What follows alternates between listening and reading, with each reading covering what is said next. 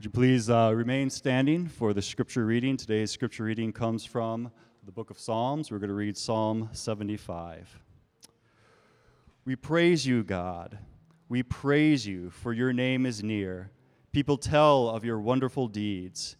You say, I choose the appointed time. It is I who judge with equity.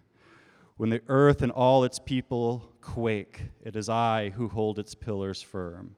To the arrogant I say, boast no more, and to the wicked, do not lift up your horns. Do not lift your horns against heaven. Do not speak so defiantly. No one from the east or the west or from the desert can exalt themselves. It is God who judges. He brings one down, he exalts another. And the hand of the Lord is a cup full of foaming wine mixed with spices. He pours it out, and all the wicked of the earth drink it down to its very dregs.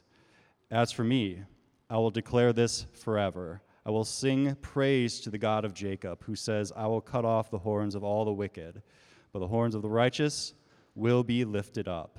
This is God's word. Thanks be to God. You may be seated. All right. Good morning, church. Thankful it's not too roasting hot outside. Definitely feel the lack of AC, but it's not too bad in here. It's genuinely really, really great to be back here with you all worshiping. Like it was said, we're back on home assignment. We just have about a week and a half left before we head back to Ireland. And so our time here is spent a lot with reconnecting with people and sharing our updates, as well as trying to raise our monthly support back up to 100%. But I'm genuinely thankful for the opportunities to preach from God's Word instead of just give updates, especially when, for an emotional guy like myself, we get to preach out of the Psalms. In the Psalms, we get to witness what the full complexity of honest, authentic, human emotion from God's people looks like. We see adoration and anger. We see joy and confusion and praise and lament, and sometimes all within one psalm. Our psalm this morning, though, is a psalm of praise and thanksgiving, but what makes it interesting is why they give praise. See, there's a lot of psalms praising God on the back end of God rescuing them or blessing them, and so thanksgiving follows. But Psalm 75 is not one of them. Instead, this morning, we're going to see God's people giving praise, giving thanks in the midst of uncertainty. We don't know the exact context of this psalm, but several commentators place this psalm somewhere in the timeline of the Babylonian destruction of Jerusalem. In verse 3, God speaks to a time when it seems like the earth and all of its people quake. There is a chaotic unrest in the world of God's people. Uncertainty, instability. If we imagine the destruction of Jerusalem here, then there is indeed complete upheaval for God's people. The temple in ruins, the community torn apart, families ripped from their homes and each other. And man, you can imagine for the Israelites, this probably made them question who their God truly was for them. I mean, did he abandon us? Or is he just silent in the matter? Is he aloof? Is he cold-hearted? Or is he just absent? I mean, I would imagine they're fighting to remember just who this God is for them. And I'm curious if any of you, like me, perhaps have felt some of those similar things over the last couple years. Well, let's pray one more time, and we'll dive into our text and hear what God has to say for us. Heavenly Father, I simply just ask that you would help us this morning. We confess that we do not have the ability to see you rightly or understand your word rightly without you. We need your Holy Spirit. So I pray God, would you speak through me? And would you give us eyes to see, ears to hear, hearts to respond to your word? We pray in Jesus' name. Amen. Well, open up your Bible, if you have one, to Psalm 75.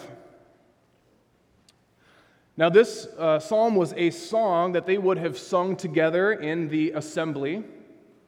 And from a people in the midst of unrest and uncertainty and chaos, let's read how they begin their song together.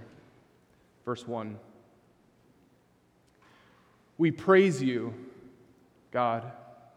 We praise you, for your name is near.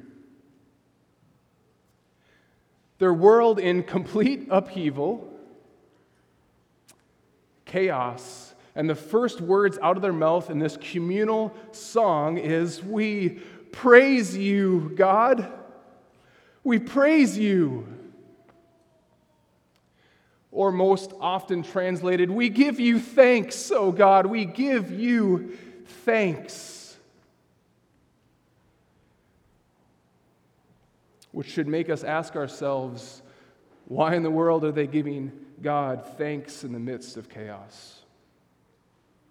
I mean, are these people delusional? I want to be careful here because we have a tendency not to be authentic with our true emotions. It's much easier to bury those down and slap on a smile and fake it, right? But they're not faking smiles here, church. Not in the Psalms. We see authentic emotion expressed in the Psalms. God's people should never fake it. We are a real, authentic, honest people. They're not faking praise here. So why do they praise him? Well, look closer with me at this first verse where it says, we praise you for, or because, your name is near. People tell of your wonderful deeds. We praise you for your name is near. Any clue what that means? I mean, that probably just sounds like hippie nonsense, unless you understand it according to the Bible. Because for an Israelite in this day, God's name meant a huge deal. God's name meant much more than a title, much more than your name or my name. God's name was tied to his identity. It was tied to his character. It was tied to who he was as God, his very heart. When Moses, for example, asked to see the fullness of God's glory on Mount Sinai, God granted his request and said, I will cause all my goodness to pass before you and proclaim before you my name. And he did.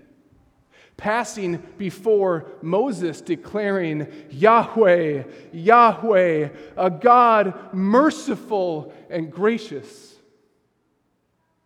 slow to anger, and abounding in steadfast love and faithfulness, keeping steadfast love for thousands, forgiving iniquity and transgression and sin, but who will by no means clear the guilty.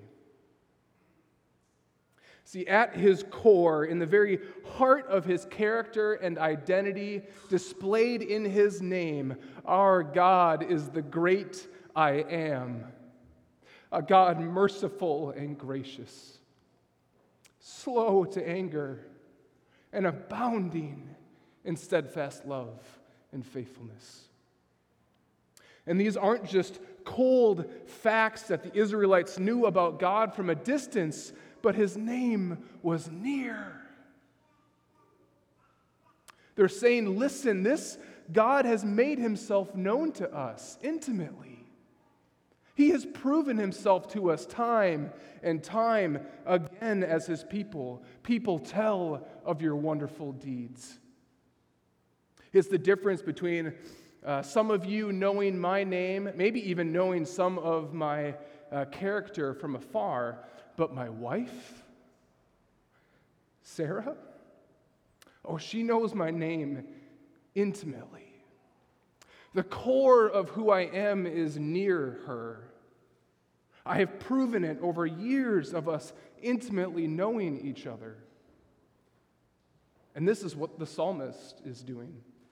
Because right now it doesn't look to them like God is who he says he is. It doesn't seem like he is for them. Oh, but sometimes, in the midst of suffering, in the midst of trials and doubt, we need to remind our own souls and each other exactly who this God is. They're not praising God or thanking God because of their present circumstances. They are praising him because they're choosing to trust who he will be for them in the future based on who he has been for them in the past. By faith they praise. By faith they give thanks. By faith they sing, "We praise you, O God. We give thanks because you are Yahweh. There's no one like you, God. We know you. You are merciful.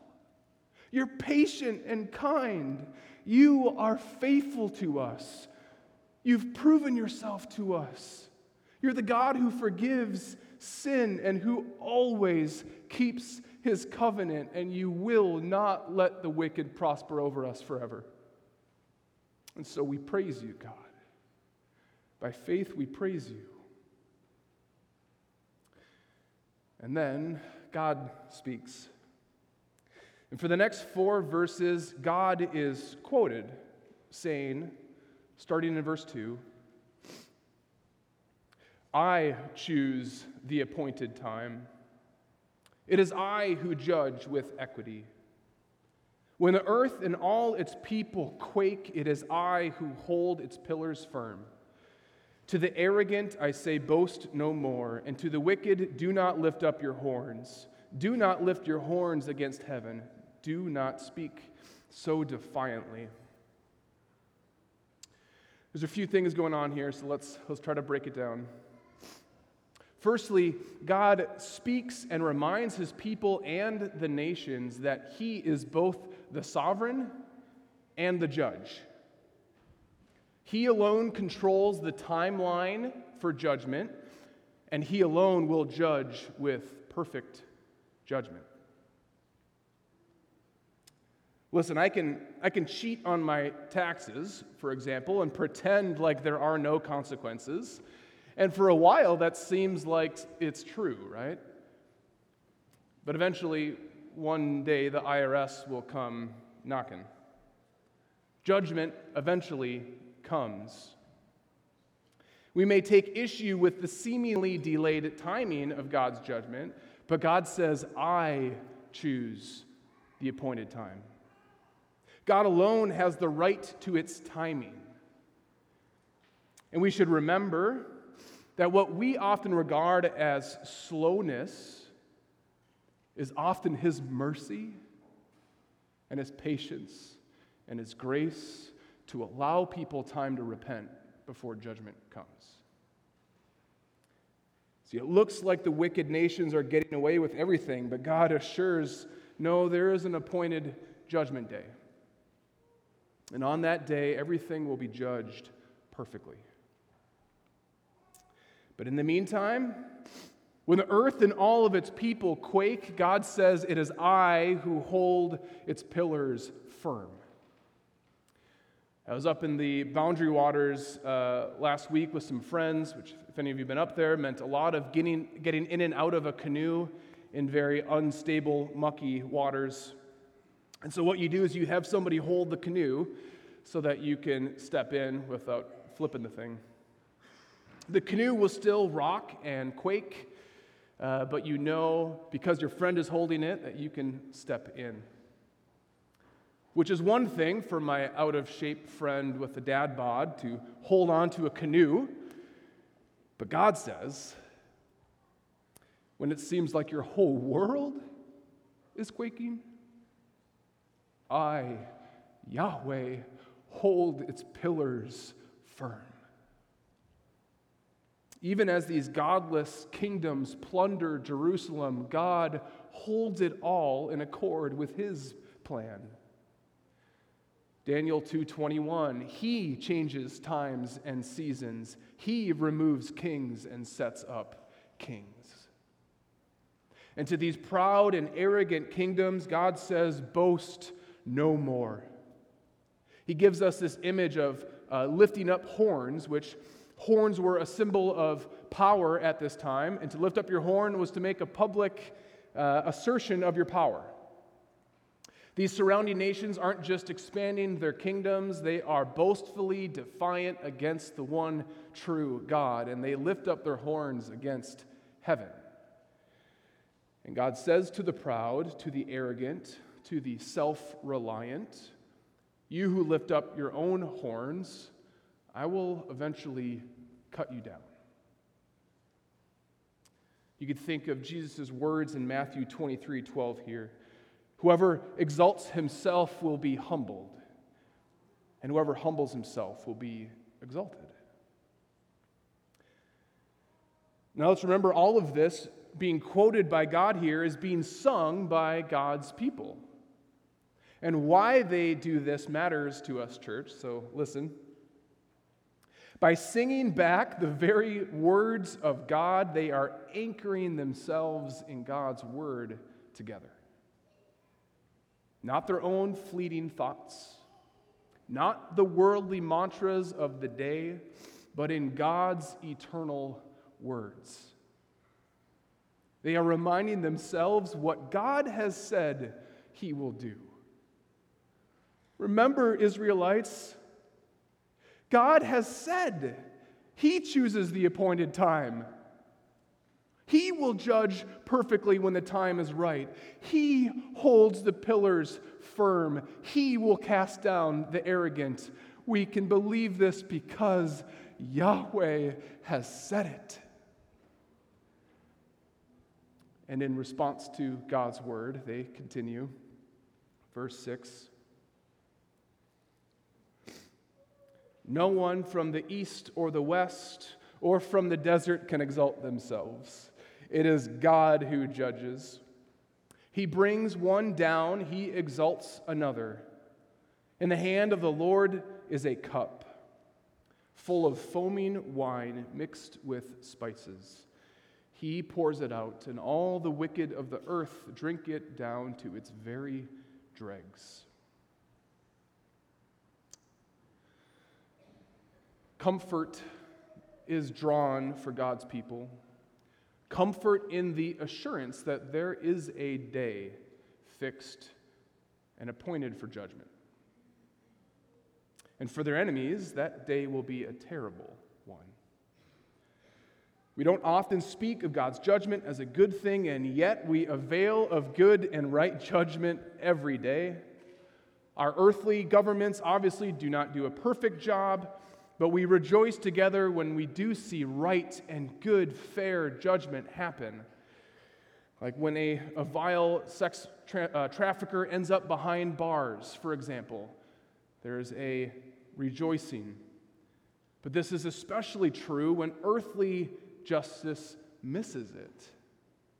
When wrongs are done that go unpunished.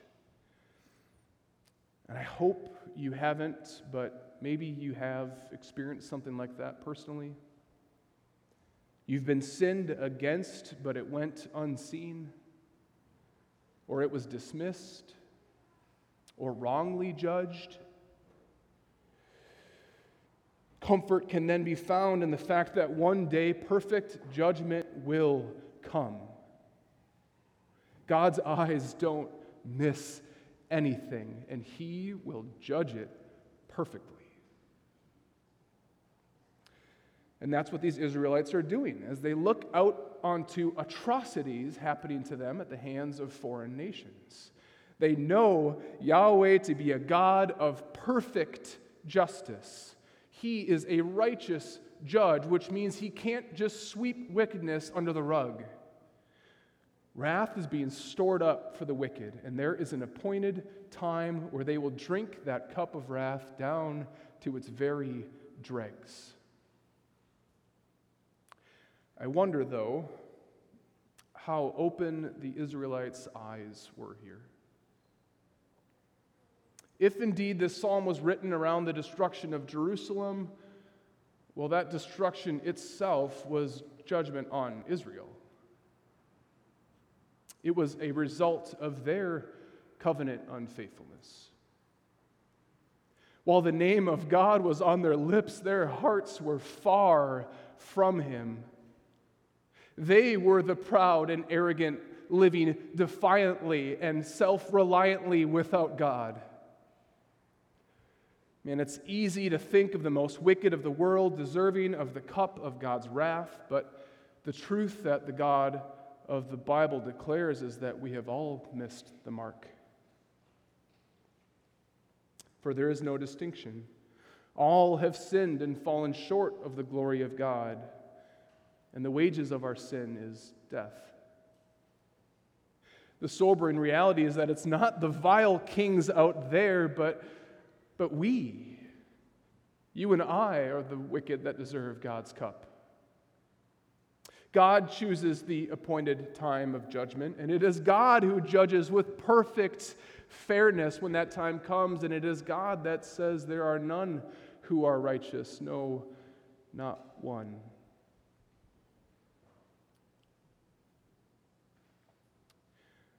All of this talk of God's appointed time of judgment, I wonder if it's got you thinking.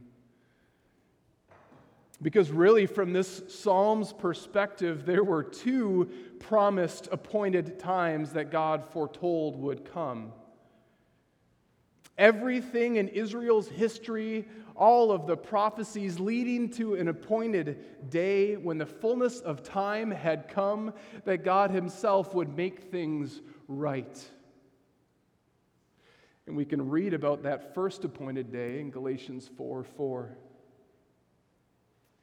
But when the set time had fully come, God sent His Son, born of a woman, born under the law to redeem those under the law, that we might receive adoption as sons. See, God had an appointed time for judgment, and when it came, God sent forth His Son. Here's the good news of the gospel for us this morning, church, because every last one of us deserved to drink the cup, Jesus came to drink the cup for us. Abba, Father, all things are possible for you. Remove this cup from me, yet not what I will, but what you will. The very cup that the Israelites cried out for God to give their enemies, they themselves deserved. We deserved. So out of love for them and out of love for us, God drank the cup Himself. Because Jesus was the only one who didn't deserve it, Jesus was able to drink the whole cup down to its very dregs for us. So that anyone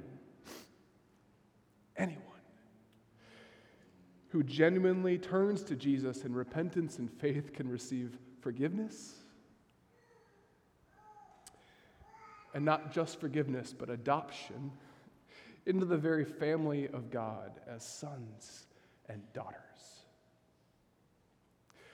Oh, that's reason to praise, church. That's reason to praise God, infinite reason to give Him thanks in the midst of the worst circumstances. Charles Spurgeon once said, "For infinite goodness there should be measureless thanks." And because God made His name near through Jesus, we can give Him thanks. All while we await the second appointed time, when Jesus comes again to judge the living and the dead. Hebrews 9:27, just as people are destined to die once and after that to face judgment, so Christ was sacrificed once to take away the sins of many.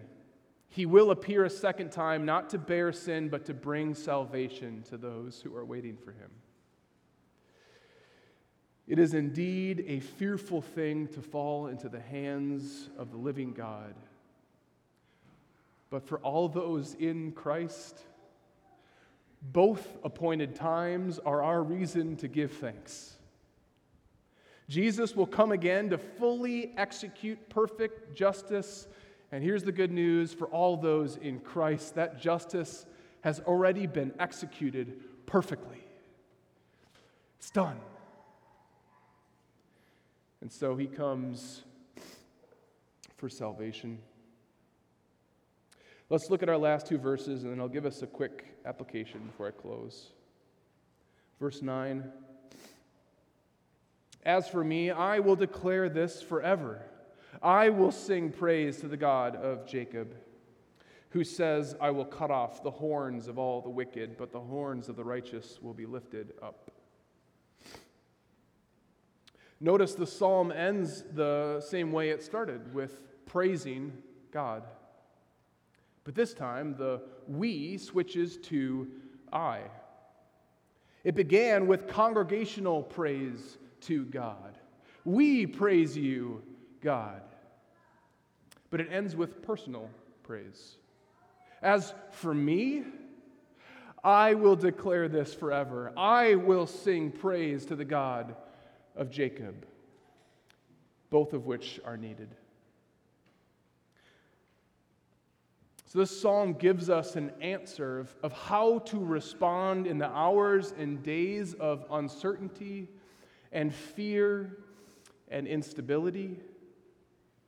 It's not the only way to respond, right? The Psalms teach us that there's a time to lament. There's a time to just weep. There's a time to sit and be silent and wait. But one of the ways God's people endure through a broken world is we, by faith, give him thanks when it's hard to feel it. We praise God communally like we have this morning, and we praise God personally. We do not fake it, but we think of real praises, real ways that God has proven his character to us, proven his love for us. And as you recall, all of those different memories and times and facts and scriptures, you speak them out, you journal them down, you sing them out loud to yourself and each other. As you do that, you're reminding yourself and each other just who this God is. And like our psalmist, I'd suggest you do this by recounting the wonderful deeds that he's done in your own life and by God's own words.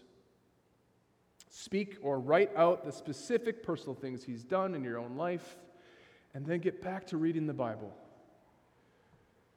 Let him remind you who he is with his own words. And finally, do that with God's people and do it personally. Man, it's so easy. I know this for myself. When you're not feeling at your best, it's so easy to skip out on the gathering of God's people. It's like all I want to do is isolate, and that's the exact thing that's going to create more unrest. God has created you, saved you into a spiritual family, into a community of his people, and we need each other to remind us just who he is. But then, just like our psalmist, that has to come from our own hearts and lips again. Depending where you're at, listen, that might be the hardest thing in the world for you to do right now. The good news is, Yahweh is gracious. He's gracious. He's patient. Even if that starts with just a whisper, start praising his name with your own voice. By faith, praise God for who we know him to be. We know who he is because he has made his name near. Let's pray. Heavenly Father, we praise you. We praise you. We give you thanks, God. And I know for myself, and I'm sure for many of your people here, there has been some difficult days in the past, or maybe even in the present. We just give you thanks, God, that we know that we're not alone in that. God, you are not a mystery. You have made yourself known. You are near to us. You sent your Son that we might know you, that we might have access to you. You have given us your Spirit to intimately walk with us. God, you are for us. We thank you that you are with us. We thank you that you have made a way for us. We thank you that we are not alone. We give you praise that you are glorious and wonderful and good and patient and kind. We thank you for being the God that you are. And I just pray, would you remind your people of that this morning? Help them to see you and remember and trust in you that you are the God that you say you are. We pray this in the name of Jesus.